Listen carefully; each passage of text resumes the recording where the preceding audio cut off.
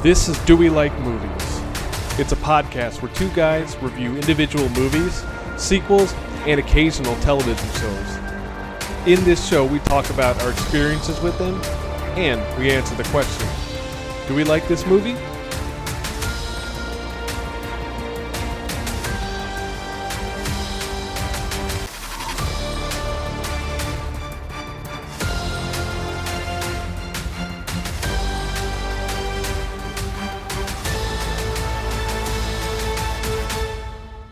Welcome to Do We Like Movies? I'm your host, Angel. And I'm your shady side host, Javi. Oh, yeah, that's right. Yeah, shut up, you Sunnyvale bastard. I think we had a discussion about this like before we did this episode. That was your idea, yes. Well, yes, except you basically accused me of being a Sunnyvaler. So I was like, all right, fine. We didn't even make it like 10 seconds into the conversation before I started besmirching you. I literally just sent you a text going, oh, wouldn't it be neat if we introduced ourselves as one of us from Sunnyvale and the other one from Shady Side? And he goes, yeah. He's like, you seem like a fucking Sunnyvale bitch. It's like, oh, okay. Oh, right, cool. I was just hoping you were having a good day. All right. So this movie is... Well, it's a trilogy, right? It's a series of 3 movies that are all interconnected. It's based on the works of R.L. Stine, who, you know, I'm not sure how much modern audiences know about R.L. Stine, but a lot of older people who are like, you know, more in line with our age, probably, if not approaching, then already in their 30s. You'd remember R.L. Stine's like Goosebumps books, which were huge in the 90s, along with like a Fox Kids like television show that came with it. I was kind of late to this one. A lot of other podcasts that I listened to, you know, for my own amusement, started covering this, and I chose not to listen to a lot of those episodes or like any episodes on this because I just started thinking about it, and it just seemed more and more likely that it was going to be something that was worth covering on this podcast, especially because, you know, Netflix series are very popular amongst our audience.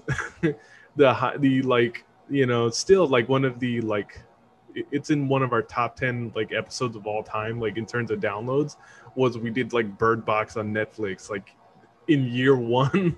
It was like our 3rd or 4th episode of the show. Like that's still like one of the most popular episodes of the show. So and we did a live, which a lot of people like were into. So coming back to Netflix is definitely something that interests the listeners of this program.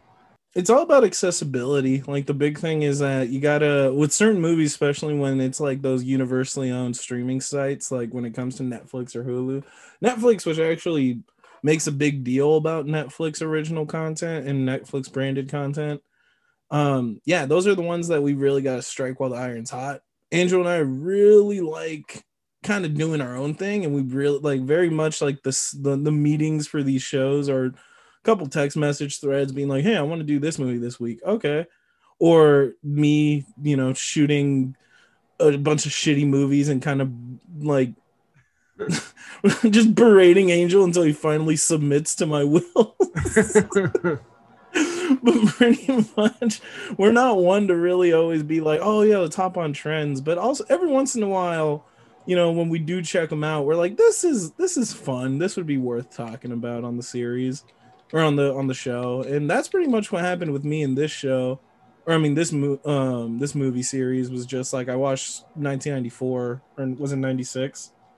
Oh, no, God. The first one. Okay, so the trilogy of the Fear Street movies. Part 1 is 1994. I was right. Okay, cool. Part 2 is 1978, and Part 3 is 1666. Hey, that's right. But yeah, like I was watching 94, and I'm like, you know what?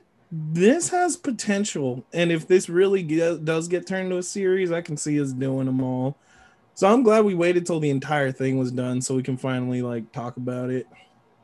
Yeah. So, okay. So a little bit of background, I guess, on this is This movie has been in development, or a adaptation of Fear Street has been in development since the 90s. So it makes sense that it starts in 94, since, like, you know, the mid 90s to late 90s is when, you know, people are trying to get this made. Um, I guess eventually it ended up at 20th Century Studios, which is formerly 20th Century Fox. Um, what's it called now? I guess, like, I don't know if it's like owned by Disney, or if this is a Disney property or whatever at this point. But you know, it's one of those things that has languished in, you know, rights hell probably for a very long time until this is finally like arrived. I have not read any of the Fear Street books, you know, and again, my really the only thing I know about R.L. Stine is the stuff he did with Goosebumps, the books, and I guess the television series based on the books. He also had another series called The Haunting Hour, which was more for tweens, which was a little bit more serious, a little bit more. I mean, yeah, it still had kind of like that goofy horror feel that Goosebumps had. But then, like, the thing about Fear Street is that this is his young adult series. Like, the idea is that he's like catering. If you think of Goosebumps as like kind of like your introduction to horror, and a lot of kids is kind of like learning not to be afraid of horror, or learning not to be afraid of the monster under the bed sort of thing, the Fear Street series is more now like kicking it up a notch and getting kids more into the genre. So this one is more focused on like your high school seniors, and there's a lot more cool like action and violent scenes, and a lot more gruesome deaths, and a lot more of your traditional like especially like 80s and 90s slasher and horror tropes there. So it's one of those series that yeah, and it definitely does feel like a young adult series. The other interesting thing about this, I have to say, okay, so we just finished doing a trilogy, a horror trilogy that's revolved around, you know, demonic stuff. And let's be honest, like, a lot of where horror has made its hay in the last decade has been supernatural, demonic, haunted. You know, like, we've gone back to supernatural occurrences as like the main thing in horror. Whereas, like, in the 80s, you know, and in the late 90s, thanks to Scream, we were, you know, it was the slasher film that was popular. And I feel like we've gone a very long time without the slasher film, like, really getting any kind of a focus. And I think, like, we've had moments of it here and there. Like, for example, you know, the movie You're Next does incorporates the slasher genre. Stuff like The Strangers incorporates the slasher genre. But I feel like after Scream, because it had deconstructed it so much and kind of turned it into a bit of a, you know, meta joke, A parody of itself, right? And the the slasher film reboots of the 2000s didn't help, right? Rob Zombie's Halloween, while I enjoyed it at the time it came out, has definitely fallen in esteem in the later years that I've watched it. Like, I've remember, everybody, it is canon that Angel thought that the Rob Zombie Halloween was better than the original John Carpenter Halloween. I want everyone to remind him that at all times. You know, Nightmare and Friday, they all had their like remakes that were boring. Texas Chainsaw Massacre 03 is probably the best one out of all the remakes. It probably still holds up as the best one of those slasher remakes. But, you know, it's like we've been gone from it for a while. And I feel like outside of moments that we've gotten it, like, for example, certain elements of It Follows, which there were stuff, like, there's stuff in this movie that just smacks of It Follows for me as well. It's neat to kind of be back here again. Like, the beginning of this, instantly, I think a lot of people talked about, especially with the 1994 first one, that it was bringing people back to stuff like Scream. Yes. So, I guess unless you want to go into what your experience with this was initially, or if you have any pre-story thoughts, we can go ahead and just get into. Yeah, let's jump in there, because I think both of our experiences were we watched it at home at our televisions on Netflix. All right, so Fear Street Part 1, 1994. It starts off in a mall, um, and it feels, just from the beginning, like it feels very Scream, right? Like we've done Scream on this podcast before, so we understand, like, what the reference is in this. And I didn't realize how Scream it was, like, until, okay, so we have the opening of the movie that's set around a character named Heather Watkins. She works at a bookstore inside a mall. She, I guess it looks like the mall's about to close down, and she's among the last people that are working there. The other one is a guy named Ryan who's working in, like, I don't know if it's like a Halloween shop or a like a Hot Topic Spencer's kind of deal. I don't know, right? If it's 94, I guess, like, Hot Topic was kind of becoming a thing, so I can see that being one of the things that you could be working at. But I also really love the idea of a year-round Halloween store, honestly. Yeah. Okay, so it looks like looks like he's into her, or, like, you know what I mean? Like, it seems like one of those, like, weird things where she's probably really into, like, where he's probably really into her, but she doesn't seem as much interested in him. But at least, Awkward like, teenage love. yeah, I mean, but at least, like, she feels like she, it's not someone who's predatory or feels dangerous to her. She seems comfortable enough to, like, seek him out when she notices that something weird is happening. But they, he ends up, I guess he's leaving. She's got to close up her shop. And next thing you know, we get the really, throwback slasher introduction where it's like her hearing sounds, her, like, looking in the dark, and finally she gets, like, attacked by a masked figure a la Scream. And the funny part about this is the music in this, I don't know if he does it for the entire series, but in this opening, the music is composed by a guy named Marco Beltrami, who actually composed the music for Scream. So if you listen to it, and I caught this because I've seen Scream so many times and I'm a fan of that movie, the music in the opening of this is, like, very Scream-like. And now I discovered exactly why, which is, like, because the guy who did the music for Scream does the music for this opening as well. Quick non sequitur, I think the sound design in this movie and the soundtrack in this movie fucking A1 steak sauce, because I feel like all the music choices were fantastic. That's something that really is, like, I think maybe there's one weird thing with the music where there was a song that came up after 94, but a lot of, like, Angel knows this. I'm a huge grunge and, like, punk fan, so there's a lot of grunge music in this one. But I think in just the entire series alone, like, as a whole, they do a really good job of picking a lot of music that fits tones, fits the vibes, and really sets the tone for what the film is supposed to be. And yeah, like, the way they play with sound, and I think, like you said, I didn't really think about that until I like did a little bit of digging on 1994, where I was like, oh, that actually does make sense why so much of this first scene does feel like that. I was about to say Halle Berry, Drew Barrymore opening. Don't know how I fucked that one up. But you write your own horror movie where Halle Berry is, like, murdered in the first 5 minutes. I mean, that's pretty much the opening of Scream 2. But it's not just it's not just an opening to Scream. Like, I mean, obviously, like, we've talked about how, like, and not even just us, any horror podcast worth its salt has talked about how Psycho is, like, really the grandfather that, like, introduced like killing your most famous actress, or killing a character that you thought might be the lead in this immediately. I 100% thought Maya Hawke was going to be the main character. Like, that's Ethan Hawke's in, I forgot who her mom was.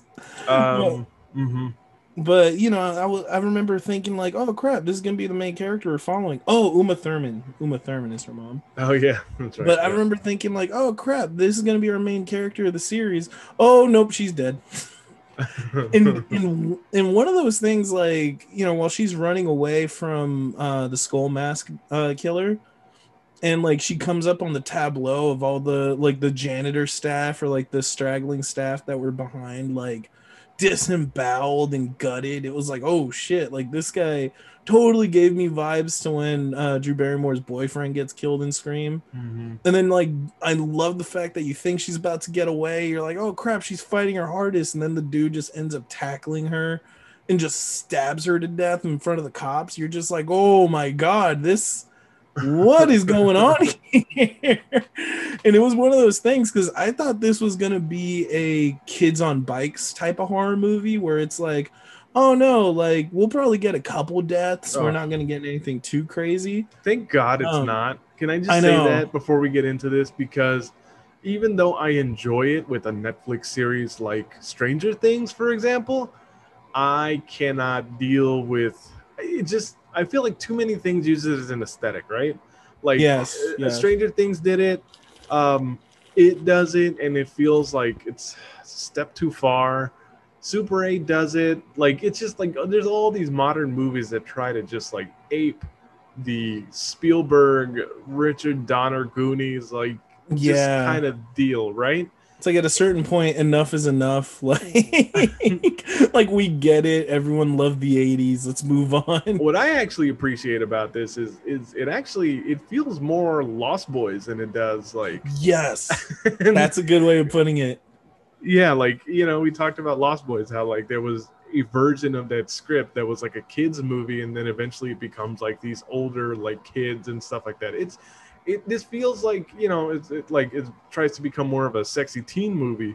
This one is like, I feel like it straddles the line. It's a movie that's interesting enough for younger kids who are, you know, people younger than us who are watching it now, you know, as their introduction to slasher movies, because spoiler alert, you know, this may be the introduction for a lot of people to stuff like this. You know, not everyone is a historian of the genre the way the older folks are.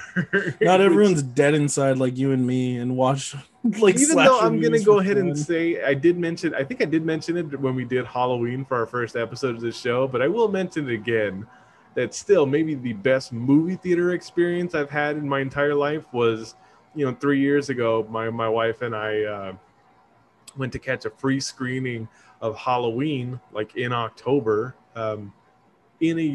It was like a free screening, and it was in a theater full of like high school kids. Like it was clearly young kids, right? And they were all watching the movie for the first time, and they like, you could tell that they had never seen it before because everyone was reacting to everything. And watching it in a crowd of people watching it for the first time it's still maybe the best horror movie experience I've ever had in a theater. But oh cool, again, thanks for the invite.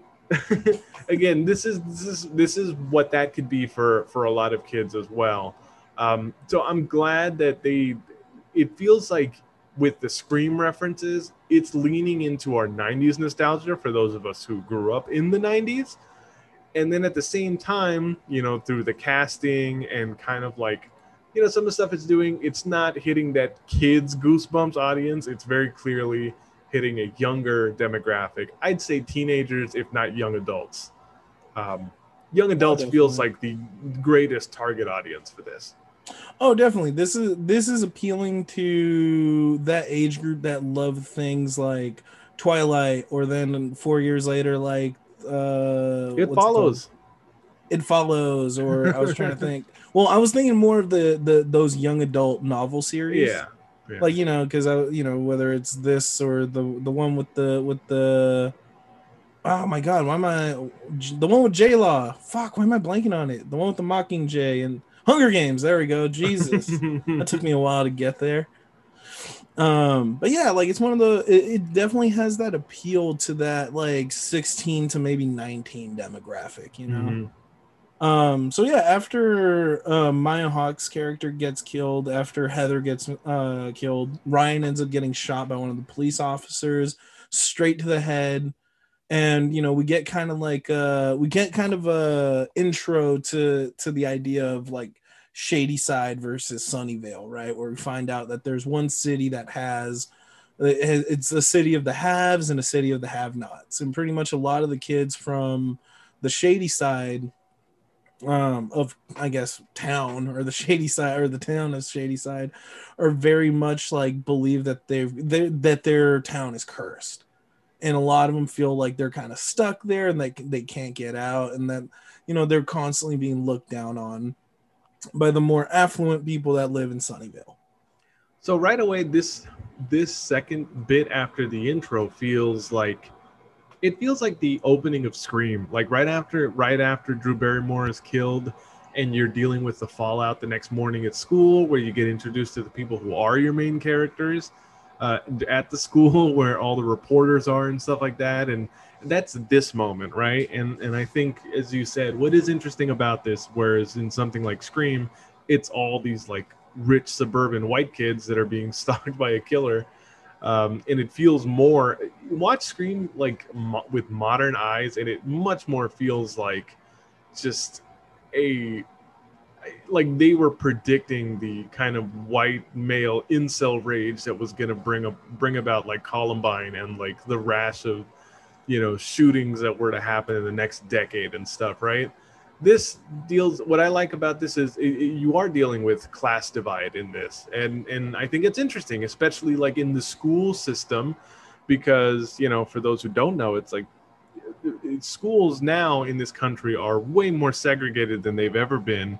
And that's, you know, with people saying, hey, segregation doesn't exist anymore, but, you know, despite the fact that it's not the way people would have you recognize what segregation is, schools in different neighborhoods are very much looked down upon. As someone who's now like looking to enroll their kid in school, how people look at schools and what you qualify for and what you don't, all of that stuff, it's just like it breeds a culture of us looking down on other people. Segregation isn't real, and then, you know, but redlining fucking local districts totally does happen. And I only laugh because, or I was laughing earlier because it's like the more I think about it, and the more I think about Skeet Ulrich and Matt Lillard in what's it called, Scream, like you kind of hit the nail on the head, where it's like, wow, they really hit the nail on the head on really fucking like just that, yeah, that toxic masculinity that was kind of starting to come up. Yeah. And I think that's important, because you and I have talked about how hard is a way of talking about social issues and kind of bringing attention to a lot of things that, because I mean, one of the big things in horror is always going to be the power imbalance, right? Especially in slasher movies, Mm-hmm. where your slasher is the one that has the power, your victims are the ones that don't. And there's a lot of people in our country that feel that experience that power imbalance on the daily, based on their sex, their gender, their race, like their faith. So I And think because of that, horror is always going to be something that we viscerally connect with. And I think this movie going the route of picking like classism and talking about talking about that income inequality between these two cities is a really poignant way of talking about it. the other one too, like, you know, when I talked about It Follows as kind of like something that this feels like it's taking a page from, It Follows, like, and this, what they share is, you know, you did talk about how slasher films are showing a bit of a power imbalance. The funny thing is I guess what makes it so obvious and stuff like It Follows and this is the power imbalance I mean, like, kind of like how we follow these heroes, or how we look at the heroes in this movie, are the people who are more, you know, like the power is against them, like, you know. And Mm-hmm. in this, it's very obvious. It's, hey, you know, this isn't just a serial killer movie. The idea is that this town is cursed because a lot of its population becomes serial killers. You know, like it does feel like one of those things where, you know, like you look at people who, you know, may have to resort to robbery, to, you know, drug dealing and stuff like that, and how we look at those things as being criminal, and that's how we want to deal with it, as being criminal. And then we don't take enough time to think about the fact that these are people, you know, who are under such difficult circumstances that, you know, the rules of right and wrong don't really apply the same way that they would to you and I. Like, the desperation is what creates an environment of this.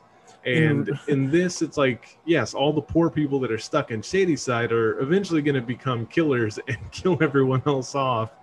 And it makes it so much easier for them to avoid, you know, them. And it's also not, lost on me the fact that, our two characters are, you know, they're black, of mixed race at least, and the fact that, all the Sunnyvalers are white. Mm-hmm. And I think it's important to point out that in the real world, Sarah fears curse. I already fucked up my joke. I was gonna say Sarah fears curse is actually income inequality. Which, hey, it's a little too real. But anyway, let's introduce our main characters. Pretty much the group we're going to be following for the rest of the series. Damn near. We have Dina Johnson, who's our main character, and her brother Josh. Josh being the computer nerd, Dina being the, I don't even know if I can like really put an archetype to her, because she doesn't feel like a final girl. Like she does like. She just feels like the main character, kind of like the protag, not necessarily the hero, but like the character we're going to be following for this series. Just has kind of a chip on her shoulder, absolutely hates Sunnyvale, resents the fact that she has to live in Shadyside, and hates when people leave from one town to the next. A little bit of foreshadowing right there. Well, the other thing too is, I think one of the things that I thought about while watching this is, I feel like slasher movies, either intentionally or unintentionally, they equate the idea of traditional femininity in women as being something that makes them weak, right? Mm-hmm. So I guess Dina seems like someone who has more of a hardened exterior, mm-hmm. but she is very much like a victim in the same way that Laurie Strode or Sidney Prescott or any other of these leading girls or final girls in these movies are. I guess the difference is there's also this thing where I think this movie does more of the Sidney from Scream thing like, because we talked about it when we did Scream, that even though Sidney is a traditionally feminine girl and all that kind of stuff, and they do play her as like the virgin and everything, which are kind of like older repressed ideas of sexuality in horror movies, there is this point in the end of the movie where she's like not afraid to call the killers and start swearing at them, and puts on the costume and attacks them at one point. And I think that's where Dina feels more in the mold of that. I think Dina's a different version of the final girl, because it feels like she's that from the entire film. Like, she doesn't really need to grow into being this character that's proactive and takes action. She's kind of that character by default, which I'm not mad about. I actually like seeing it. What makes her more modern as well is that because her character is lesbian, like, she's also not putting herself, like, it's very clear that her character is not going to be placed in a gender conformity box where, because she's a girl, that she's going to do this or she's going to act like this. Like, I'm not saying that the fact that she's lesbian is what makes her seem less feminine. I'm saying that somehow her character, it portrays herself in a way that because she is lesbian, or like, it feels less like she's tied to some of these gender norms the way other final girls have been. Oh yeah, no, I can agree with that. I see what you're saying. So aside from our siblings Dina and Josh, we also get Kate and Simon, two of Dina's friends. Kate and Simon being actually the local drug dealers. And it's funny because Kate is like this like prim and proper cheerleader looking girl, like that likes to get straight A's and is involved in school. Simon looks like the kind of like the goof off friend that's always around, but they just so happen to get like, they have this deal with the doctor at the local hospital that he writes some extra prescriptions, and they essentially just sell pills around school. And it's funny because normally when this is looked down on, like, Kate talks about it at some point, she goes, well, how else am I going to pay for college? She's like, it's one of those things where it's like these traditionally like these traditional activities that we tend to look down on in society. That's just kind of how Shadyside gets by, you know. Yeah. And then we get introduced to Dina's ex-girlfriend, Samantha Frazier, who I alluded to being the pretty much her closeted ex-girlfriend who moved from Shadyside to Sunnyvale. Yeah, and in the beginning they do this thing where, you know, obviously they give her a bit of an androgynous name, so where you are basically left to believe that Sam is the male character that they see at the rally in Sunnyvale. And then it's the moment where you see her character for the first time, where it's, you know, after Dina catches Sam and Sam's partner, you know, getting close, that's when she walks away, and the person that goes after her is Sam, the female character. So and it was a vigil. Yeah, it was for the vigil for Maya Hawke and the rest of the people that died at the mall. No, I thought it was weird that Dina gets mad at Sam for like moving, because that's such a weird high school thing to be mad about. Oh, your parents moved you to another city, and it's like, I thought that was dumb, but I also chalk it up to, like, you know, it's actual writing of probably what a high school kid would say. The only problem I really have with this movie is the characters of Dina and Sam don't really feel like, I can believe that they care about each other. I just don't understand why Dina cares about her so much that she's going to go through the lengths that she's going to in this trilogy to get her, you know, to have her come out alive. Mm-hmm. It seems not false, but I just don't get it. There's nothing that the characters do in particular that makes me believe that they would go through all this. But it's because you didn't grow up on Fear Street, bro. You don't know what it's like. I'm someone who understands and believes that there are certain elements of this that aren't made for me, and whatever isn't made for me or doesn't make sense to me, just, you know, it is what it is, right? Mm-hmm. So the plot of this story is, you know, this one is the more traditional, like, kind of opening. This is the one that feels the most like a slasher movie. You're by the numbers, yeah. Yeah, it's like you're getting phone calls. There's the kids that are being babysitted, you know, like you have the babysitters, you have the retro, like, stuff in the 90s where it's taking you back to the era of Scream. And it's a pretty neat, like, you know, again, it's a pretty neat way to kind of take you back to a time that really doesn't exist anymore. Mm-hmm. But, you know, it's, I guess the kind of link in all of this is our main characters, particularly Dina, start seeing visions, right? Of Shadyside killers, I guess. So it's so Dina's brother does the research. Like, he's the guy who's done the research on all the past killers in the town of Shadyside. All of these characters understand that for some reason, residents of Shadyside eventually become killers. Mm-hmm. You get the impression that obviously there's a lot of, like, families in this side of town that are dealing with grief, because, you know, any one of them could have a family member that all of a sudden becomes an unhinged serial killer. And it happens every 20 some odd years or something like that. Mm-hmm. And they're all these massacres take place at, like, varying degrees, where it's maybe a couple people, all of a sudden it's like a dozen people. And it's one of those things where it's like no one knows ever what triggers it. Sometimes there isn't. It's almost like there's a curse or black magic afoot. And the funny thing is, like, you know, like, Dina, who's our main character, is actually the one that doesn't believe in the witch story that the other characters do, right? Yeah.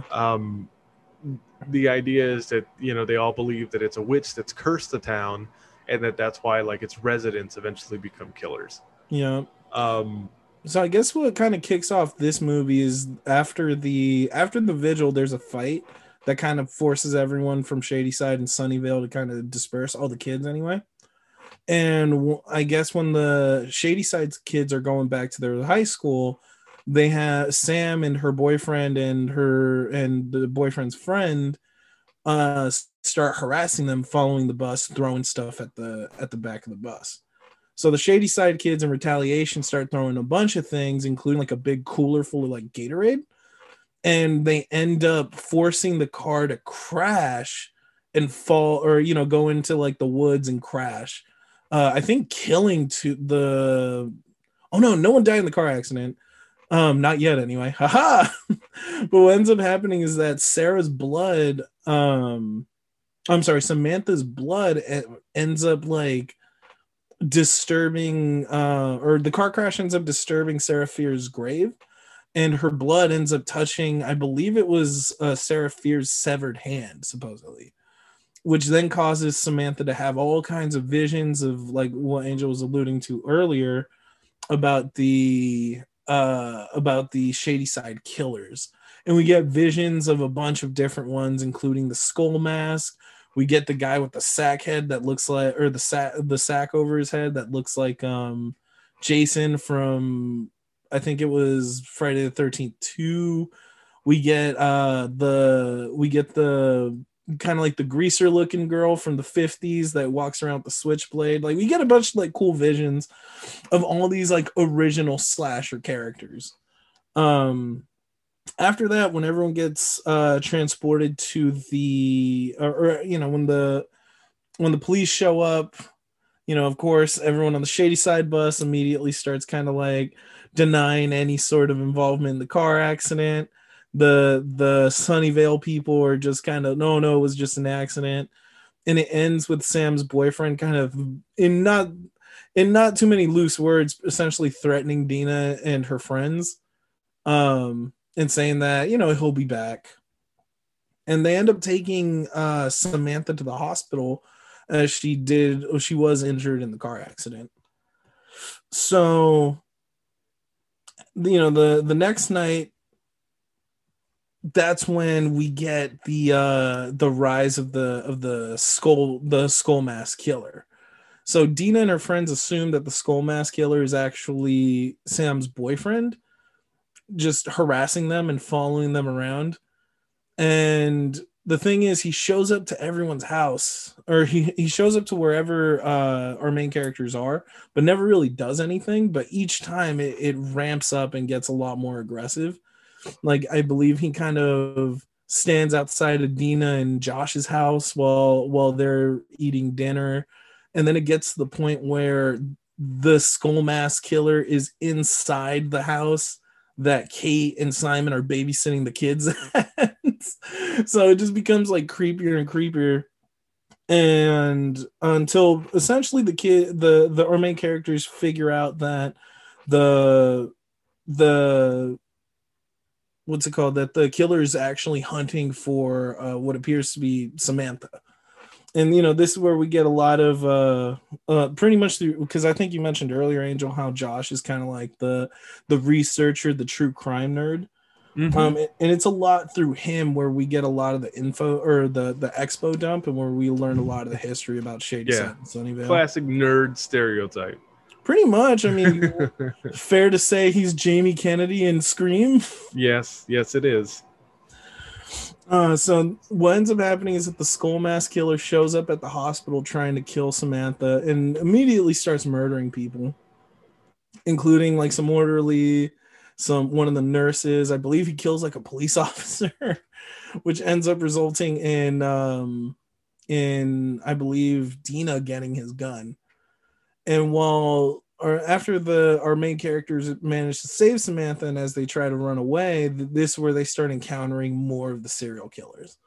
So this is where we get to see the killer from, I believe it's from 1978, which is the guy with the sack over his head. I'm going to call him Sack Boy, like for lack of a better term. And then we got our 1950s, for lack of a better term, I'll call her, I don't know, it's Betty like Boop? The skull. The skull killer is very clearly a Scream reference. Yeah. And then Sackhead is very clearly a reference to Sackhead Jason from Friday the 13th Part 2. Mm-hmm. And also, if you're a more modern horror fan, maybe if you've seen something like The Strangers is also something that's more familiar. It does look a lot more Strangers than Jason, but because it takes place at a camp, it definitely has Jason vibes. Yeah, in Part 2, it's very clearly Jason. Yeah, so Simon ends up getting attacked by the jitterbug looking girl, who's known for whistling as she murdered her friends back in Yes. the 50s. Her like insistence on singing, the song or doing the tune, is pretty creepy. I will give it that. Oh no, it definitely makes you feel creeped out. She ends up trying to kill Simon until Dina saves him by shooting the killer through the head. And it's at this point where we see that they're reanimated corpses, and that they actually recover from even like gunshot wounds to the head. So they end up getting Sam, and as they steal an ambulance, they start devising plans and ways to try to kill the monster, or kill the killers essentially. So they come up with this plan to trap the, I keep saying monsters. They to trap the killers within like a bathroom in the school, and they end up like filling it with chemicals, like ignitable chemicals, and they end up setting them on fire, which causes an explosion and turning them into black goo. And when they go in to try to check the bodies, they see that immediately, like all the bodies are starting to reconstitute and get back. So they end up leaving again and they break into a kind of like a pharmacy, kind of like a catch-all supermarket. And I'm like, oh, okay, so now they'll come up with a plan. So this is because at this point this movie still has that kids on bikes feel that I was talking about earlier. And I'm like, okay, like I don't think any of our main characters are really gonna die. But what ends up happening is they devise this plan to essentially like kill, like have Samantha overdose. After it was foreshadowed earlier, where I think Kate and Simon were talking about how some kid OD'd like the month before or something like that from Shady Side. So their plan is to pretty much go find some drugs, have her take it, OD, and die so that she can come back. And the reason why they think of doing this is because there was one person that survived the Camp Nightwing massacre back in '78, where someone by the name of C. Berman was the lone survivor. And keep And that in mind. Yep, Tuck it that's a in your little pocket foreshadowing. for part 2. Yep, want you to. And then yeah. So C. Berman, they assume it's because C. Berman died and somehow was saved. The killers just kind of ended up skipping her. So yeah, the plan is they try to force the overdose, which doesn't really go through. And the other kids are essentially just fighting for their survival, trying to keep her alive long enough for Dina to be able to kill Samantha. When the when the overdose plan doesn't work, Dina resorts to like trying to drown Samantha in like this fish tank. And at this point is when I'm like, oh, this movie takes a really dark turn, because like there's a scene where like there's the kills, right? Like the part where Kate is fighting off Skull Mask, and I'm like, oh, she's gonna be all right. Like she's holding her own, and she's like fighting him off, and eventually she just like he choke slams her on the table where there's the bread slicer, and ends up running her head through the head slicer, just like decapitating her. When I saw that, I was like, holy shit. Oh, this is gonna be one of those movies. And pretty much, because the big thing is I thought this movie wasn't really gonna have any stakes, so I wasn't really into it for the first like hour and change. And then suddenly when I saw the way Kate died, I was like, oh, I am 100% back into this. Who was it? I think it's Simon ends up taking an axe to the head, being killed by Sackboy.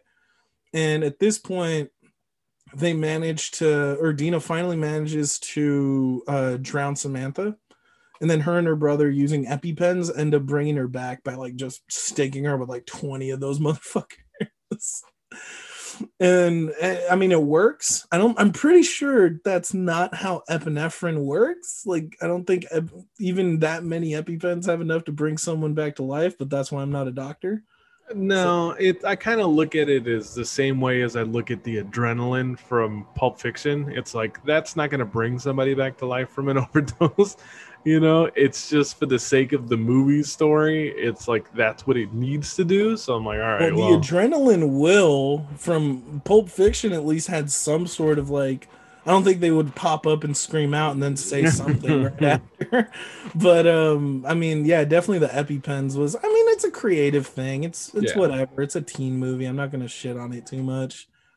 So what ends up happening is that they take Sam back to the house, and we think our heroes are good. They're mourning the loss of their friends.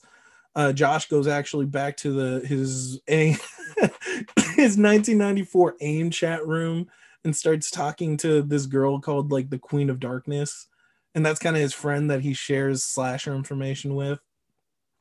And he starts talking about how Kate and Simon were his friends, and that they were heroes and that they actually tried to fight against the killers, and because essentially the local police tried to pin them for everything and tried to say it was a murder suicide pact because apparently shoving your head through a fucking bread slicer is a way of suicide. But what ends up happening is that we learn It's a really gnarly kill too. it is. It caught me super off guard because basically like it turns her head into ground beef. it was, dude. And it's funny because I have like a little like trivia fact from IMDb where apparently I think one of the producers was like, nah, you can't do that. And the director was like, yeah, you can.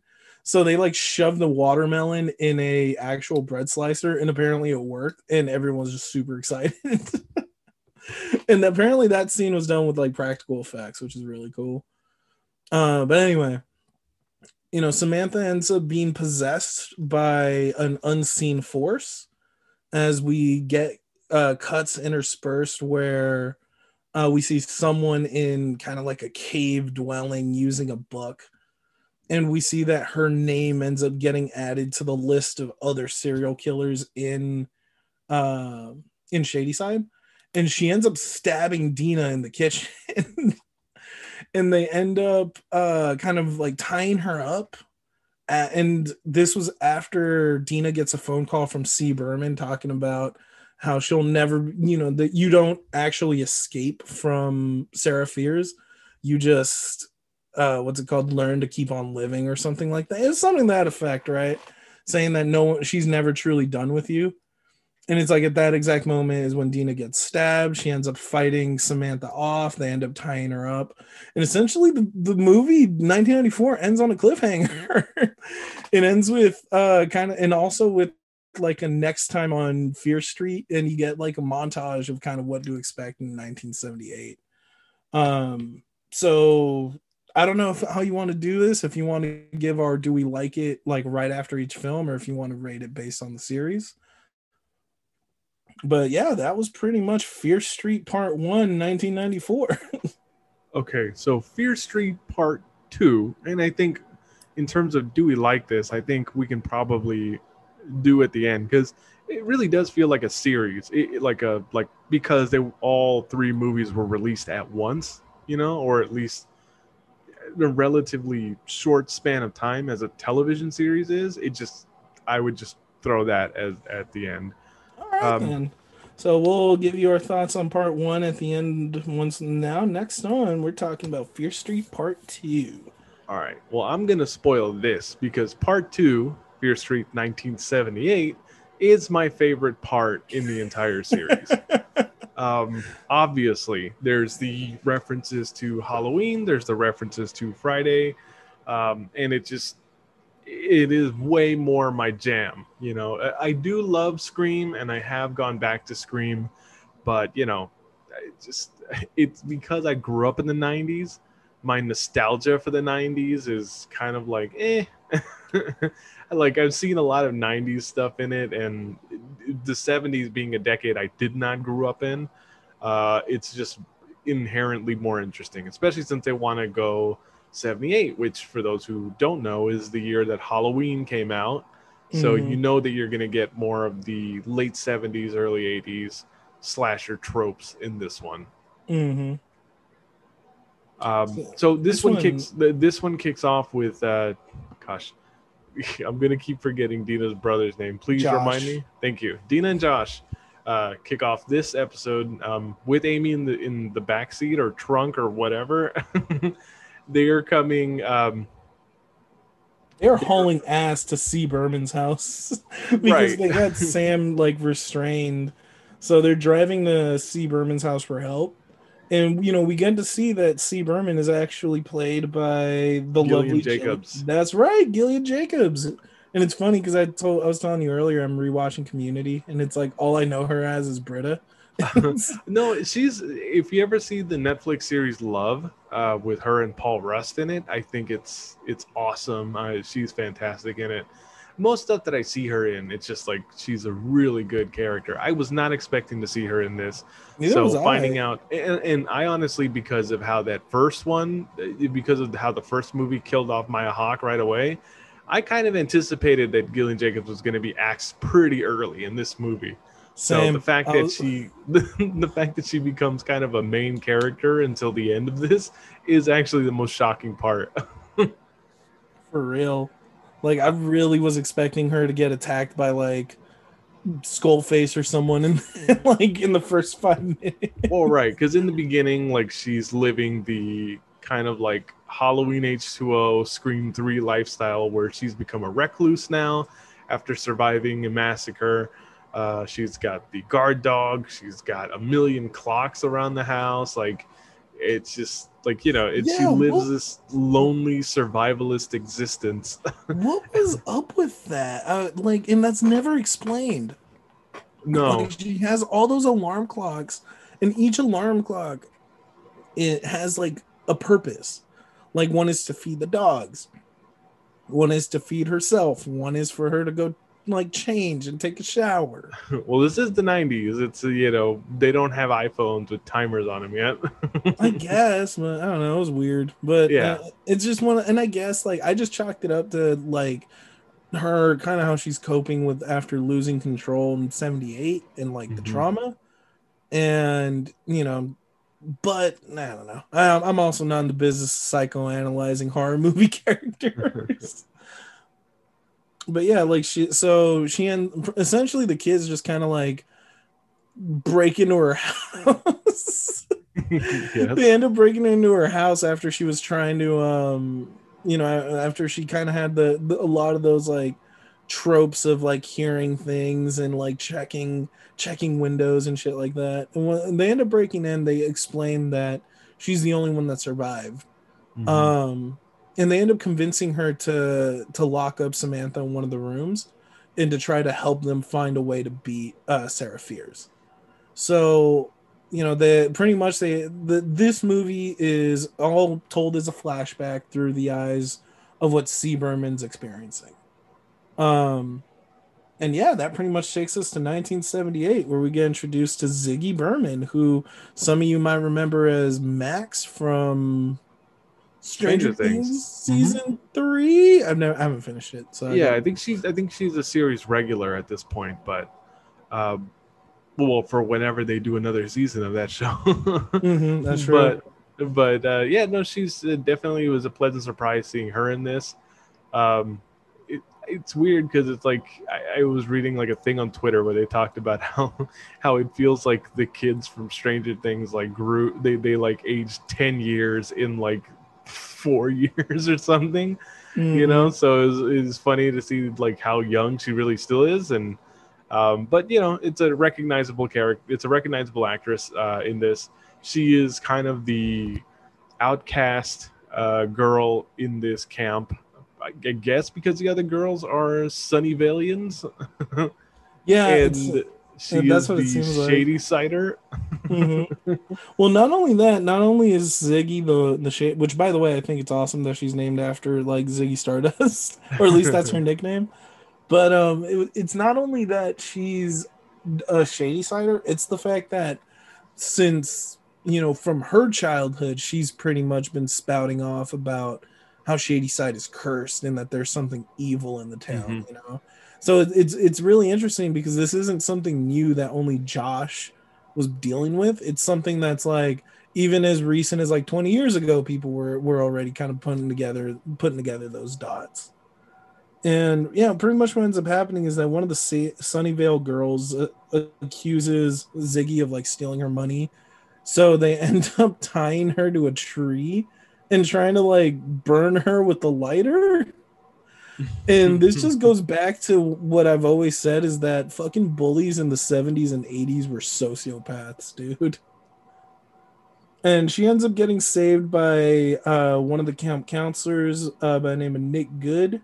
And it's really important to recognize the Good family because apparently they've been in Sunnyvale for generations. So this is not to mention he's also the sheriff in 1994.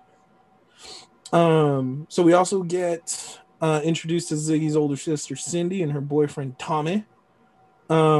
Which I just thought of Tommy Jarvis. Like, I really want to go through all these character names and find out how many of them were like references to other characters from slasher films. I'm pretty sure there's some that are very common. But we also get introduced to a lot of this is also where we get a little bit more background on the Jitterbug killer from 1994, who's actually named Ruby Lane. And she's the one that does the creepy whistling music or the whistling as she killed her friends. And we also find out that she was the daughter of the current nurse at Camp Nightwing. So we find a lot of interconnections in these like in all these different slashers like origin stories. Yep, and she like develops a friendship with Ziggy has a friendship with this nurse character. And I guess her sister's also in this camp as a counselor of sorts. Yeah, that's the thing. Like C. Berman, you're assuming that this is the sister, right? Like right off the bat. No, I kind of from the beginning. I mean, maybe the movie wants you to think that, but I pretty much figured that C. Berman was Ziggy the entire time. Like I figured that, but like I felt they named her Cindy just as the misdirect, and I'm like, it's probably Sadie Sink's character. But yeah, we end up also getting introduced to a lot of the camp counselors. Like there's what's her name? Alice and Arnie, which are kind of like the burnout characters. they're like the punk rock kids that all they do is smoke weed and fuck all the time.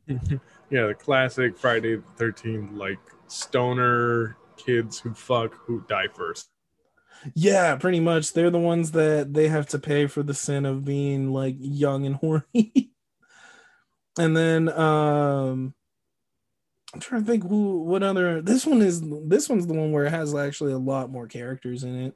It does. And to be honest, it's like while there are a lot more characters, I think we can get through the story relatively quickly. They're all archetypes, right? I think the only difference is that the overly promiscuous, sex-having kids are not really the ones that are going to be, engulfed, and attacked first. I mean, you know what I mean? Like they're not going to be free of the wrath of the killer just because they're the ones like. Sorry, let me start over.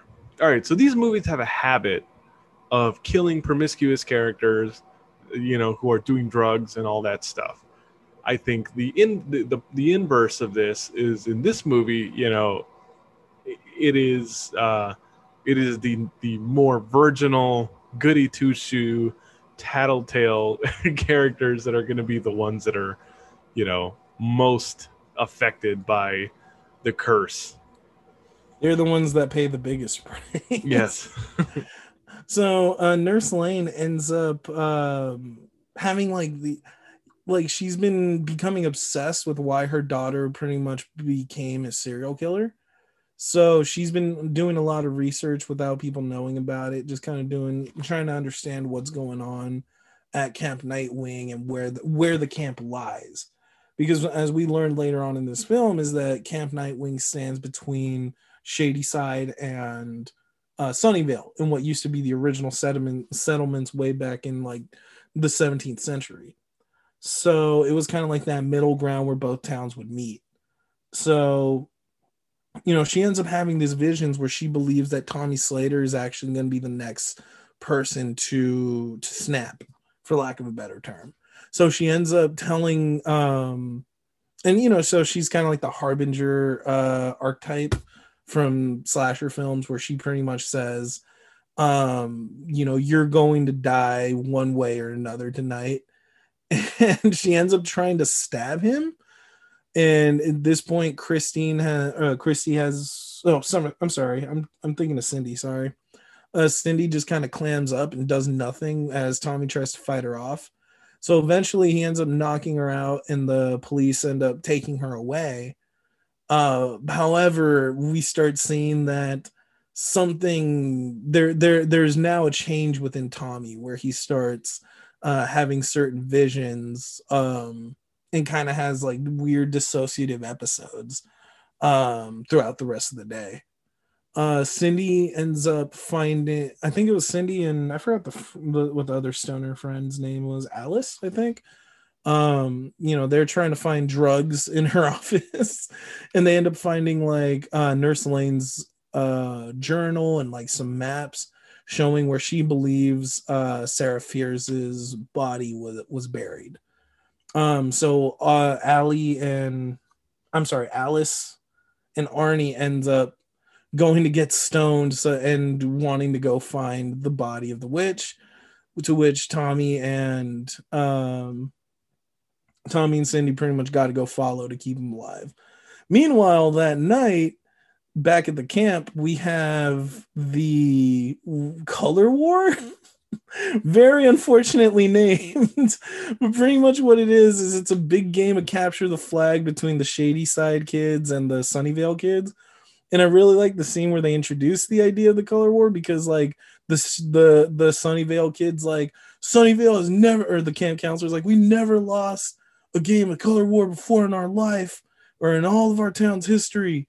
And he's like, we're not going to lose again. And pretty much all the Sunnyvale kids get super hyped. And then they send like the hippie camp counselor girl, and she goes, I just want all of you to have fun. Yeah.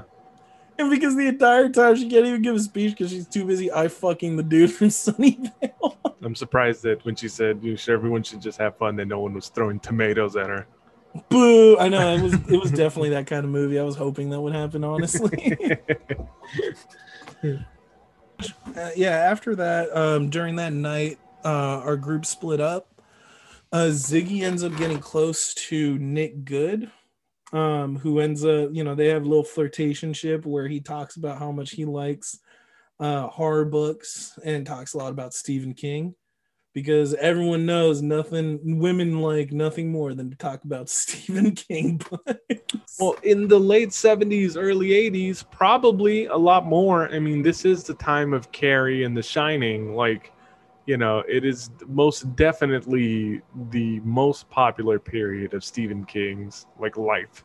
Like, this is when, like, it's hard to underestimate like how big Carrie was when it came out. Like, Carrie was the Iron Man of Stephen King movie adaptations. Like, you know what I mean? Like, it was a movie that like people thought might have been big, might have like been the start of something, but it ended up legitimately creating the career that Stephen King has now of being a guy who writes books and just sells his books for buku money for television series and movies. Yeah, and as we know, he's great at starting stuff, can't end it though. Oh, had to get it in on Stephen King just one time for the one time. But pretty much, like, they start talking about Salem's Lot and a lot of like his other works, which really surprises Ziggy, because she thinks, she's very much like that. Anyone from Sunnyvale is like trash people that don't know anything about anything cool. And here's Nick just kind of like disproving that and proving that he actually does care about her. So much so that they actually plan revenge on the Sunnyvale girl that was torturing her earlier, where they come up with this idea to lock her in a bathroom and using Carrie actually as their as their inspiration, they end up filling a bucket full of like different bugs and just setting it up so when she goes into the bathroom it ends up falling on her and like getting all in her hair and freaking her out. Very juvenile prank but very funny. Creepy camp counselor counselee relationship in full effect here. Yeah, 100%. 100%. Now it could be that he's very young. Maybe he is a 16-year-old camp counselor. Look, we both work recreation. We've worked with high school kids in the past. Yes. And so there was always weird to me whenever we had high school kids working in our camps. And like we had a really old teen that was like 16 and still in the program. Then one of our coworkers was 17, and I would just be like, that kid can't tell that other kid what to do because he's technically only 1 year older or a couple months older. Yeah, I mean, is it still creepy? Yes, 100%. It's weird. It's nothing else on Earth, and if it's not illegal because they're both younger, it's still weird. Yeah, pretty much.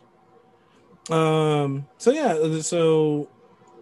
Alice and Arnie, as well as Tommy and Cindy, end up going to these places where Nurse Lane had dug up a lot of the graves looking for Sarah Fierce's body. And they end up finding like this tunnel that's like, yeah, they end up finding like this tunnel where they go underground that's like beneath the camp and stuff. And they end up finding this stone that has all the names of the Shadyside killers, and they see Tommy's names on it too. And when they cut back to Tommy, you just see him completely possessed. And he like takes an axe and starts just murdering everybody. But first he starts by killing Arnie, and the girls end up escaping through the tunnels. And so back in, so the girls end up escaping. They're pretty much stuck there. But in the meantime, Tommy goes back up topside and starts picking off like campers all over the place. And you get some very gnarly kills. And it's just like, you feel bad because this movie does not shy away from murdering children. And that was honestly the biggest shocker in this movie. I thought it was just going to be the camp counselors that they were going to go after. And it's like, no, he went after campers and counselors alike. Like there's the scene where the kid from Shadyside is like, he's the jail keeper, and then all the Sunnyvale kids end up just like leaving him alone because they save the kids, and then they like shove him on the ground and leave. Yes. And it sucks because it's the nerdy kid that apparently was really cool with Tommy earlier in the day. So when he sees Tommy, he thinks Tommy's going to save him, and Tommy ends up murdering him with the axe. I'm just like, Jesus, these movies are fucking brutal. He ends up killing like a bunch of the counselors. Like, yeah, it's gnarly. Like, I'm not going to lie. A lot of these kills are really fucking intense. While Alice and Cindy are trying to get away, Alice has to like jump from like this small like elevated part of the cave, and she ends up like breaking her ankle, which looks all messed up and gnarly. And while they're down in the caves, that's when they come across like these what looks like a witch's room, kind of like a place where spells are taking place, and there's like this weird like mass of organs that's alive and moving. And like when Alice touches it, she starts like seeing all these flashbacks that the killers and their victims live through. It's really crazy.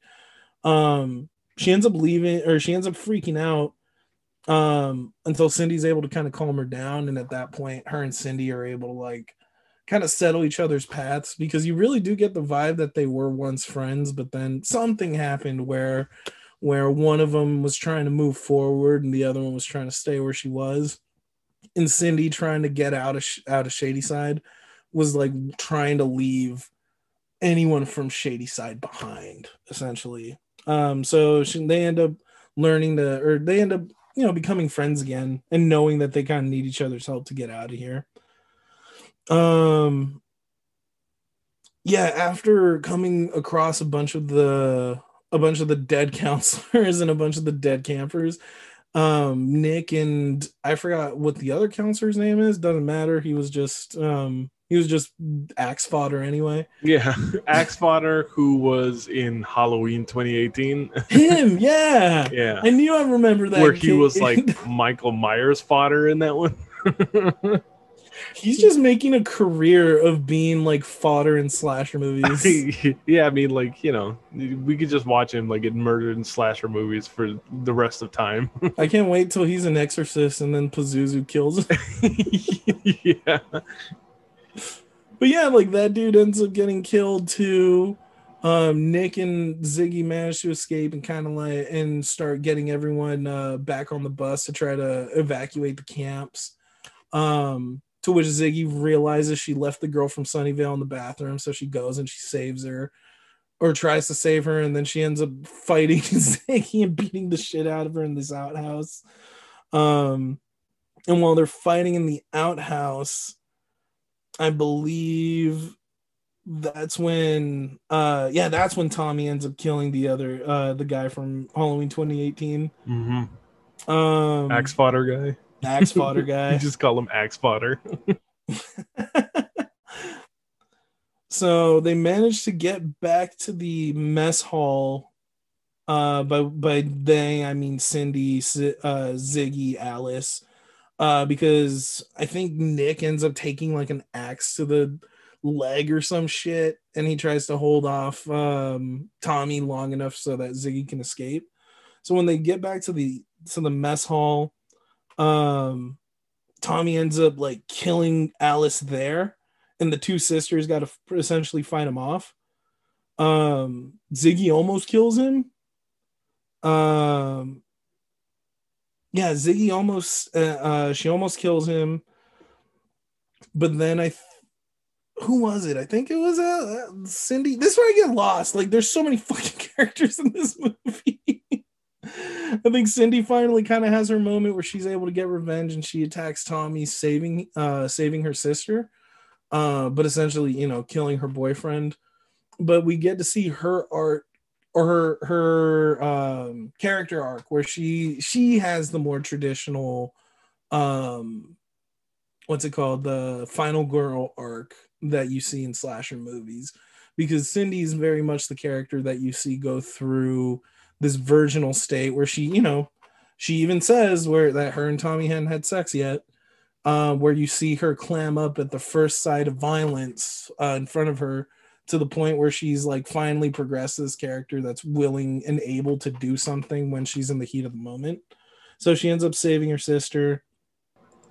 So before Cindy decapitated Tommy, Cindy, Alice, and Ziggy were coming up with the plan to return the severed hand of Sarah Fears back to the body in her original burial place, because the idea was that they can probably settle the curse by resting her bones finally. So they end up grabbing the hand, and the two sisters, after killing Tommy, make a mad dash to the hanging tree where they believe the body Sarah Fears was laid to rest.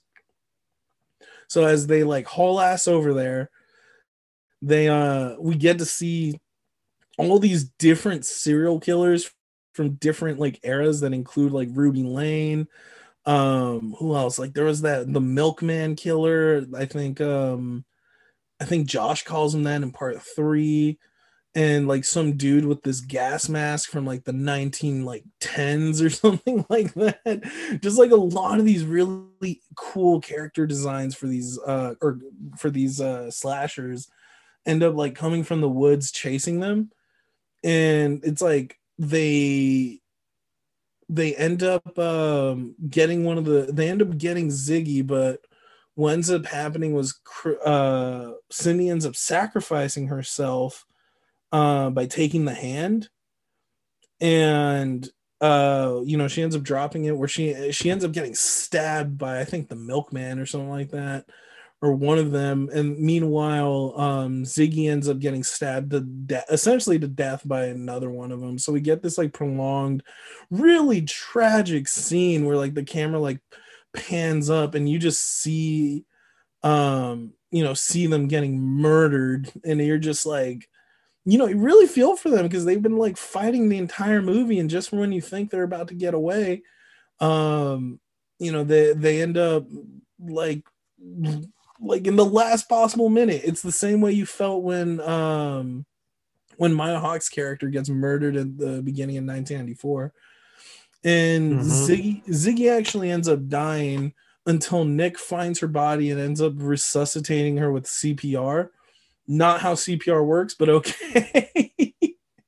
It wasn't that she stopped breathing, but it was because there was more blood outside of her than inside of her. But he ends up saving Ziggy. And this is where we get the payoff from the misdirect earlier, where C. Berman actually stands for Christine and not Cindy. Yes. Because that's what I was mentioning, how the movie tries to make you think C. Berman is actually Cindy, but you find out that Ziggy's actually, her real name is Christine, and that she was the survivor. This is the best stuff in this part too. Mm-hmm. Like that ending scene where both of them are just being mercilessly stabbed at the same time. Mm-hmm. It's just like, oh my god.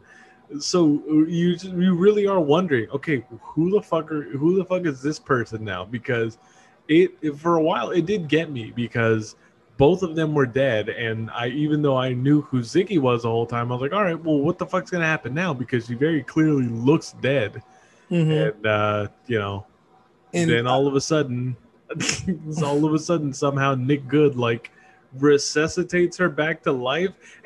And I'm stupid because I really should have thought something of that as to why that didn't make sense. But in the last one, somebody was brought back to life with an EpiPen. So this series has already told you that like people can come back from the dead relatively easy. Yeah. Death is more of a suggestion than like a state of like. It feels like a comic book universe in that way right now. Yeah, pretty much. But I love the end montage where they're like, they have all the bodies out and like people are being collected, the kids are getting shipped out. Ziggy's getting put in the back of the ambulance, and you can tell that's where like Nick kind of sells her out. Not really sells her out, but pretty much says like, despite the fact that this movie spent the entire time telling you that weird pervert was like a character that you were supposed to like. In the end, surprise, surprise, the guy who is a camp counselor who hits on kids in the camp is actually a piece of shit. Who would have thought? And not just because he's a pervert. But I absolutely love that this scene is scored with Man Who Sold the World by David Bowie, because like that song is about, it's like a weird cosmic horror song if you ever like listen to the lyrics, because it's like, or if you ever like actually pay attention to the lyrics, because it's like about how this guy's like almost fighting off possession, and he's kind of talking to this entity that believes that they were kind of meant to be together. At least that's the vibe I get from it, from what I've read from it. And essentially, like, the most terrifying part about it is at the end is the guy in the song ends up accepting the fact that he's possessed by this other entity and has to like, now it's we instead of I. And that's kind of like this weird possession stuff going on in this film. It's the fact that there was the misdirect where you think C. Berman is someone else the entire time. Like, there's a lot of cool like identity play in this film, and I love that they cap it off with that song at the end. So yeah, I think this is where we go back to 1994. Dina and Josh are pretty much still with Christine or Ziggy, and they are intent that they know where the witch's body is, and now that they have the hand, they want to end the curse as well. So they end up finding out that the camp was turned into the Shadyside Mall, and that the tree at the middle of the mall is actually the hanging tree that Sarah Fiers was killed at. And that's where Dina and Josh go, and they dig up the hand under the tree. Kind of dumb that the hand is only a couple inches like below the dirt. Let's just say that it's supernatural reasons why it's there, because Yeah, it's whatever. not practical or logical. It's a movie for teens, whatever. Yeah. So they end up when Dina does reunite the body and the hand together, she get like her nose starts bleeding, landing on the body of Sarah Fierce, and then she's like transported back in time, and and this sends us into part 3 of Fear Street, 1960. Or I'm sorry, 1666. The one that I was the least interested in getting into, and I'll say this. Okay, so part 1, very clearly we're doing, Scream. Part 2, we're very clearly doing Friday and Halloween. Part 3, it feels more like we're doing The Witch from 2015. Mm-hmm. And you either love The Witch or you hated The Witch. I think The Witch is great. Get into I think The Witch is a fantastic movie. I saw it once and I was highly interested in it. It's not a movie that I go back to very often, or a movie that I want to go back to very often. It's not a movie I recommend too often because it is such a dense movie. It's not that it's dense for me. It's that you need to have a thesaurus when you go through it, right? Definitely. This part, starting part 3, 1666, I'm already not liking it because I'm just not interested in this time period. It feels very Crucible. It doesn't, despite the fact that it feels kind of like The Witch in terms of the actual time setting, The Witch is a lot more interesting and a lot more dark and a lot more frightening than this. These characters are just kind of pulling off these weird early New England accents. And I told you about this, I absolutely hate the trope of time traveling, or not time traveling, but it's when you do period pieces but based in the same time or based on a timeline, and then you take actors from one and then just put them in the past. It's I don't know, it just feels weird. I'm not a huge fan of it. I'll say this. A series, this isn't like watching Back to the Future 3 where you're going back into the Wild West and it's Marty and Biff's families are the only families that existed in that town. This is more these characters, these actors are all playing completely different characters. It feels more, to me, it feels more like this is Dina filling in the characters in this, because it also just doesn't make sense that older and younger versions of actors are in this. Well, it works because it's a vision, I guess. Yes. Is what they were trying to play this up as, is that it's like dreaming, right? If you're dreaming of something you haven't seen before, your body, your brain fills in gaps with things that may or may not make sense, but they're things that you can it's how you kind of put them together in your brain. Mm-hmm. Yeah, so that's why I don't hate it in this movie. I just hate the trope in general, though. So yeah, I'm just not that interested in the period as well. Are we gonna do another thing where it's it's witches, it's very clearly witches and stuff, and then the other one is we're still carrying on the lesbian relationship, and despite the fact that yes, one of the things that is the central theme of The Witch is the fact that feminism is essentially the devil, which is it is kind of how the metaphor of The Witch works. In this one, it's it attempts. It's in the beginning, it attempts to posit the point that Dina is the witch or evil because of her lesbian relationship, all the way back then, with not Amy, Samantha.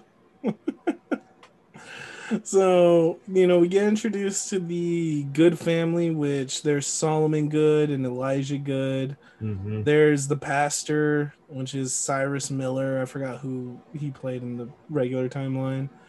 And then there's Mad Thomas and Caleb. And then there's the brother Josh is now playing Henry. So Yeah, I mean, the big thing to understand is that this is the origin story, and this is kind of filling in the blanks on what happened to Sarah Fierce. So, pretty much Sarah, Lizzie, and their friend Hannah, they meet this widow so that they can get pretty much get ready for a party. Like, because apparently people back in 1666 used to have like wicked rad ragers, and like they would have bonfires where everyone gets fucked up in parties. Yeah, like off of blueberries. Just fermented berries and shit. So Sarah ends up finding this like black magic book. And when they get to the party, Caleb is like trying to get it on with Hannah. Sarah ends up like defending her honor, and I think she makes fun of Caleb for having a boner. It was so bizarre. she was like oh, something about your lower horn or some shit. He's like essentially saying just don't go fuck a sheep or something like that. And everyone just starts pointing and laughing at this dude for having a boner. It was like, it's a really bizarre thing, and they actually end up like sneaking away, and they so that they can go hook up. But you know what they don't realize is that they're actually being watched by Mad Thomas, who's kind of like the town drunk. So he pretty much starts kind of like guessing that these two women are in a relationship. By which I mean Sarah and Hannah. Yes. So the next day, Pastor Miller, he starts or Cyrus Miller, yeah, Pastor Cyrus Miller, starts acting kind of like in a way we've seen before, where he starts kind of having like he starts acting different, kind of like he's starting to get possessed, much like Tommy was back in '78 or in the previous movie. And then you know, like some bad things start happening around the town. Like they end up losing their food, they end up losing their fresh water, but it all comes to a head when the children of the settlements go missing, and we see that Pastor Cyrus has like killed all the kids and sewn their eyes shut, and like sat them in the pews at the local church while he gives like this sermon while his own eyes have been sewn shut. Yes. This was fucking sick, dude. I was like, what the fuck is going on? And so like the townspeople end up kicking the doors in onto the church, and they end up they find this fucking crazy bullshit going on, and everyone starts like, you know, becoming hysterical at seeing what's happened to the children. So Sarah ends up finding Henry dead, like in the front pew, and which is pretty shocking, obviously, even though the fact that this isn't really her brother, and this isn't really Dina's brother from the original like story. It's still pretty shocking to see, you know, the actor like having been killed. And it's like as she goes and tries to check on her brother's body, Pastor Miller like tries to run at her with a knife until Solomon is able. I think it was Solomon. He picks up like a pitchfork and ends up stabbing the pastor and killing him in the church. So that night, there's a meeting where the people are trying to decide what's happening, right? So naturally, everyone in the town assumes that witchcraft is the cause of all this. Yes. So they're trying to find out who the witch is and why this is happening to the town. And as people start, blaming one another and start turning on each other, what ends up happening is Caleb, the drunk, horny guy from the night before. That's the other part, is all this happens over the course of like a week. Yes. It's not like The Witch where it's kind of a slow burn and it feels like it takes weeks for it to finally descend into the ending of that film. This one happens like all within days of each other. But pretty much Caleb, with using what Mad Thomas was saying about these two women being in a relationship, ends up turning the town against Sarah and Hannah and accuses them of being the witches responsible. And when the two try to escape, Hannah gets captured Um, and essentially the town, I think I forgot who from the town, but they say that they're going to kill Hannah at dawn. So Sarah ends up finding her way back to Hannah to try to free her. And she actually wants to go and use the book of black magic she'd found in the widow's home to try to make a deal, so that way the devil can save Hannah. But at this point, when she goes back, she finds that the widow had her like throat slit, and that the black magic book was taken. When she goes to Solomon Good for help, this is where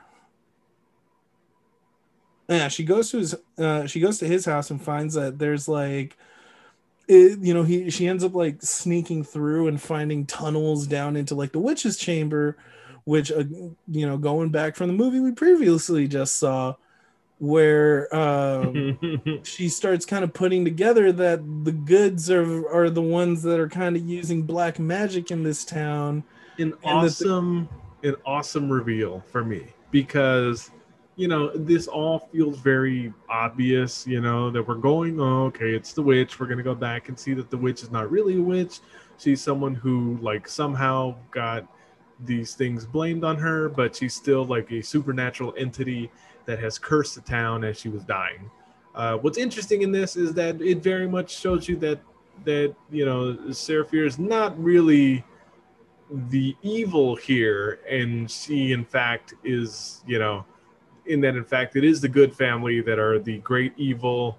I remember at this point finally that the sheriff from that first part ends up being Nick Good from the second part, because I went through that entire second part and I hadn't even thought about the fact that this kid grows up to be the sheriff, despite the fact they were telling you in that. Like, I just forgotten completely about that sheriff character from part one. But also it's like he was very sinister in that first part as well, and it's like there was something not right about him, and now it's like, oh yeah, well of course, he's like he was a pervert as a teenager, and now he's like now he's a devil monster. So it's like you're just a piece of shit through it, like professionally, aren't you? Yes. So Solomon reveals that essentially he was practicing witchcraft so that good things can happen to the good family, and that they're going to get everything they want, essentially, for as long as the ritual is done every generation or so, or however long that it takes for them to do. So that's his deal with the devil. So that way he can get power and wealth. He even offers to share it with Sarah, but Sarah ends up like running into the tunnels, and they end up getting into this fight where, like, just this really intense fight where she ends up getting her hand cut off by Solomon Good. So then we see how she lost her hand, because I think everything leading up was saying that she like cut it off herself or something like that. When she ends up escaping, she gets arrested by the townspeople, and she ends up convincing the townspeople to spare Hannah's life. But she does swear vengeance on Solomon Good and his family right before she's killed. And then I think they just like chain her up and like dig her or leave her in a shallow grave. Her friends, Hannah, Lizzie, Isaac, and Abigail go back to recover Sarah's body and grieve her properly as they like bury her in an actual grave. So that at the end of that, you're thinking, oh crap, this is a short movie, and then you get hit with 1994 Part 2, motherfucker. Finally, yes, let's go ahead and bring this back to something that's interesting. And I mean, the reveal was good, but I just wasn't interested in being in this time period. So now this is the part of it where we're going to wrap up the trilogy. Finally, Dina discovers that the goods are the actual evil that is cursing Shadyside. She is able to tell, adult Ziggy, and they are now going to go to this mall to enact their like ultimate like revenge, which is, we have to kill Nick Good because he's the one who's actually keeping this curse going. Mm-hmm. Yeah, because that's what they find out. They find out that's the firstborn of each generation that has to do it. So that's what the curse was. An interesting metaphor that can be taken away from this, if you wanted to, is the fact that, the sheriff or the police officer, represents an oppressive evil that has been passed down from generations, which, it is something that's widely known in this country that police departments were, a lot of them began as slave patrols, right? Mm-hmm. And it's one of those things where it's like, because we've never fully reckoned with the, evil of our past, we are now cursed to be living like in the world that has like become what it is because of it. Yeah. So yeah, this is like it for it coming around full circle. Mm-hmm. So they come up with this plan to lure Nick to the mall, and they end up setting traps to have essentially the Shadyside Killers kill Nick, effectively ending the curse. They go to the jail and they actually get the mall janitor, who we learn Nick had planned to kind of set up as the fall guy for earlier in the film, or I think way back in the first part one, where he was trying to set him up by saying that he was what's it called, like responsible for a lot of the graffiti around town. I don't know if he was trying to set him up to be the fall guy for the murders or what exactly, but we end up seeing him like kind of connect the dots when he sees the orange spray paint that Nick actually did carry in his car, which he joked is, where he got him originally. So from there, they come up with this plan to like using Dina's blood. They end up mixing it with like glow stick liquid, and they use super soakers to kind of like lead the killers into certain areas, and using kind of like the store security gates, they managed to lock a bunch of the serial killers in these different stores. And essentially the plan is that they're going to pour like a bucket full of like with Dina's blood in it over Nick so that the killers can get a scent for him and try to kill him. However, Nick manages to escape after using Ziggy as kind of using Ziggy to kind of save himself. But Dina ends up chasing after him. In the meantime, I think during this whole time, Sam, who's still possessed by the curse, ends up like taking off and chasing after them as well. So, what was the kid's name? Josh. There we go. So Josh comes up with the plan of using the once they've like released the killers, to using the super soakers to cover the killers in Dina's blood. And so everyone sprays all the killers, and then we get the unexpected serial killer fight scene where you see all these different killers from different generations start fighting and killing the shit out of each other. And I love that you texted me last night and you're like, am I watching a fucking monster fight? And I was like, yes, Angel, this is a monster fight. Yes, I absolutely love the monster fight. It's cool. You know what it really felt like? That felt like a throwback to 2002's Freddy vs. Jason, which is not a movie that a lot of people talk about now. But if you ever go back to it, and if we do ever review it on this show, it is a fucking fantastic movie. And it's probably one of the best crossover movies in existence. Mm-hmm. Like, I am not fucking joking when I say that. They did a perfect job of bringing in two separate worlds into one movie and gives each character like equal footing in being like, it's one of those where anybody could win, And it's yes, that is what I thought about, especially because of how like gory, bloody, and destructive it gets. Oh, Like, they definitely. murdered the shit out of each other. They like rip each other apart. Is so fucking cool. Which is very Uh, Freddy versus Jason, where they're like starting to rip limbs off each other during that fight. mm-hmm. Ruby Lane ends up getting the drop on Josh and breaking his arm, but I think someone's Which able was to gnarly, by the yeah, it is. way. I thought he was dead. I thought at first I thought she snapped his neck, and I was like, "Oh no, no!" Yep, Josh. that's exactly what I thought. I thought he was dead, and it was too late for him. Yep. But I think Ziggy or I forgot who had the gun, but they end up shooting Ruby, It's saving Ziggy. him. Oh, Yeah. Ziggy, right? Mhm. Okay. Yeah, Ziggy ends up saving him by shooting Ruby in the head. Meanwhile, Nick and Dina have a fight in the much like the Solomon and Sarah fight in earlier in the film, down in the tunnels where what was it? Where well, Sam almost kills Dina, but Sam is kind of like able to incapacitate her, or she's able to get out of like her possession for a little bit and gets incapacitated.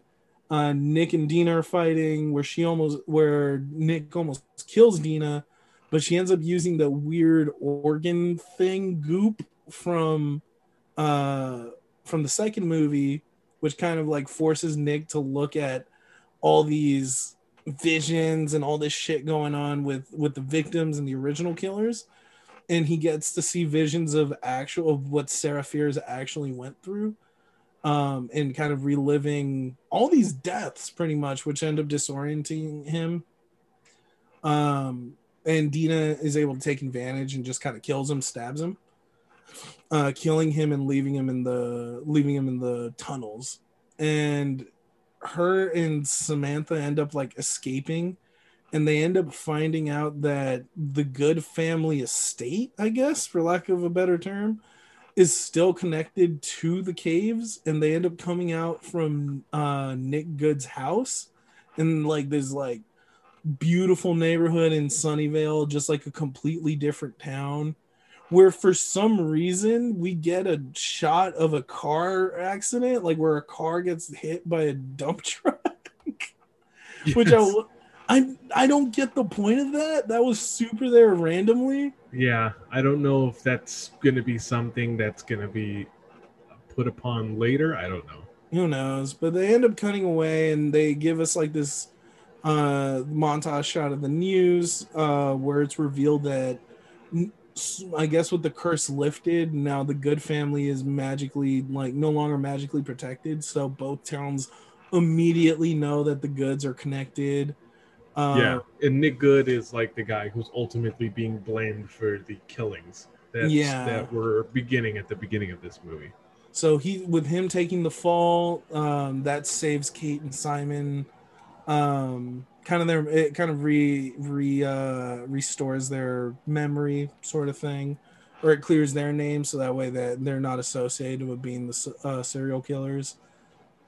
And then the movie wraps up with Josh going back to school and being like the super popular kid now, having survived like the Shady Side slashers, and he ends up getting on his cast assigned from this random girl who's revealed to be the Queen of Darkness or the Queen of Shadows, which is the girl that he's been talking to online about serial killers. Really cute little moment. He's like, "Oh snap, it's you!" And they finally meet in person. And the film ends with Dina and Samantha.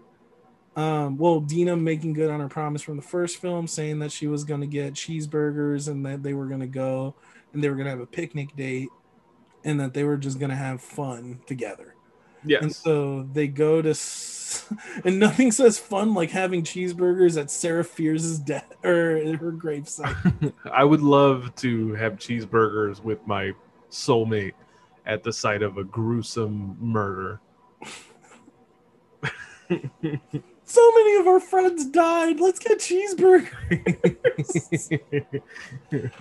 And I would love to say that's the end, roll credits, but we get a mid-credits scene Yes. where in the middle of the witch's chamber, where for some reason, like, no evidence has been collected.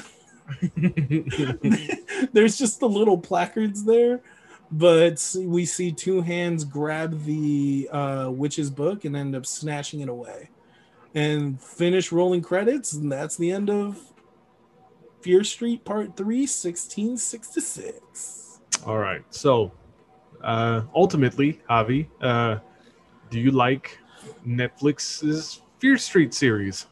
Overall, yes, I do. I think like altogether, once you watch them, I think if you watch this as a mini series, yeah, I like it more. If you watch it just kind of individually, I mean, this is definitely the sum of its parts. Like, are there movies that have done a lot of these tropes and a lot of these types of stories better? Yes, there have. Part two is probably the strongest installment. Part one is definitely really close to it. I guess it all depends what you prefer, right? Like, I like two, I like one. Three was weak. I was not a fan of the third one, Yeah. especially like not just the it just got too supernatural at a certain point. It's the difficulty of trilogies. Trilogies Yeah. always have a trouble sticking the landing with that third part. And it's weird because the third part, like if they had closed out more like storyline threads, I would have been happier. If they were okay with ending this series, I would have been cool with that. To be honest, in my opinion, we probably should have spent way less time in 1666. Like, it really should have been like a 10-minute to 15-minute vignette in the beginning, and then the entire movie would have been them back in 94. But because the 94 part was the strongest part of this movie. Well, that's what I'm saying, is that like if you're not aware that it's going to jump back to 94 and you're spending all this time in 1666, it's just really hard to get into that last part. Yeah. So ultimately, I'm gonna agree. I did like this as well. I agree that the second part is the strongest part of this entire trilogy. I did like watching this, and you did mention that other stuff has done this like before and better than this series did, but it's been so long since I've seen something like this, and it did have like that same feeling of something like Goosebumps or Are You Afraid of the Dark? Like it really, or like Eerie, like, Indiana, I think is what it's called. Yeah, Eerie, Indiana. It had that feel, and I can't explain why or how, but it just had that like retro feel of those like young adult kids like horror shows like from the 90s. And I appreciated something that like reminded me of things that I loved from my childhood. I like recently I have rewatched episodes of Are You Afraid of the Dark, and they have like, it's such an interesting thing that you're just like, yeah, it's like, damn, it's like they used to put this on TV in the 90s like for kids. It's so wild to even think about it. But more than anything, I'm glad that I watched this. I think it's really good. I think it's worth your time watching. And I'm glad that we chose to do it for this podcast. You definitely got to watch it with the context of understanding this is beginner horror. Yes. And if you are dead inside and have been watching horror movies since you were like 6, like me and Angel, then yeah, you'll understand that, oh yeah, this is a reference to Halloween. This is a reference to Friday the 13th Part 2. This is a reference to like all these, to Scream. Like, yeah, like you're going to catch those. But the thing is, young horror babies that, piss babies that haven't watched any horror movies before, like they don't understand that. I think it does do its good job of balancing this like that, like you were saying, that R.L. Stine introductory horror while still giving you like the gore and the gruesome deaths that, that make you a horror fan, It does an excellent job of that stuff. Yeah. And surprisingly, I think what made me want to watch this and want to do it on this show is that I've heard so many podcasts that I listen to, reviewers that I read and listen to, that they've all had such positive things to say about this series. I think the word of mouth also carried it for me as well. So we're not the only ones who may not be in the target age range for this, but seem to enjoy it as well. And I think it's awesome that this thing came out and it's one of those things that we all get to kind of enjoy together. So I will say this: if you're, between the last 3 movies we reviewed and these 3 movies, I would say watch these instead. Yeah, no kidding. This is a much better trilogy than the one we just finished watching. I guess watch Annabelle Comes Home. That one's fun. Right. But yeah, well, Annabelle Comes Home is more in the vein of something like this. Yeah, that's a good way of putting it. All right, so we'd like to thank you guys for joining us for this episode. Please continue to interact with us on social media and review our show on Apple Podcasts. I'm pretty excited because I'm getting ready now. Like the word is starting to come out on James Gunn's Suicide Squad. And I'm very excited to really talk about next week's movie, and that is the 2016 Suicide Squad. It is a movie that I legitimately have not watched from start to finish since 2016 when I saw it in movie theaters. So this will be it's going to be a big deal for me. Or I might have watched it one time when I bought it on video. I bought it on video. I own this movie, and I've legit only watched it once or twice. So I'm looking forward to revisiting it and talking about it next week. I cannot wait.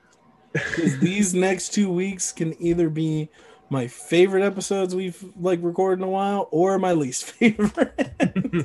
Because in case y'all don't know, I am a huge Suicide Squad comic book fan. And I can't wait to talk about it, honestly. Even the bad one. And I became a fan of Suicide Squad through your lending your Suicide Squad graphic novels to me. That's right. So I'm definitely looking forward to talking about that next week as well. All right, let us we'll go. Talk to you guys next time. Take it easy, y'all.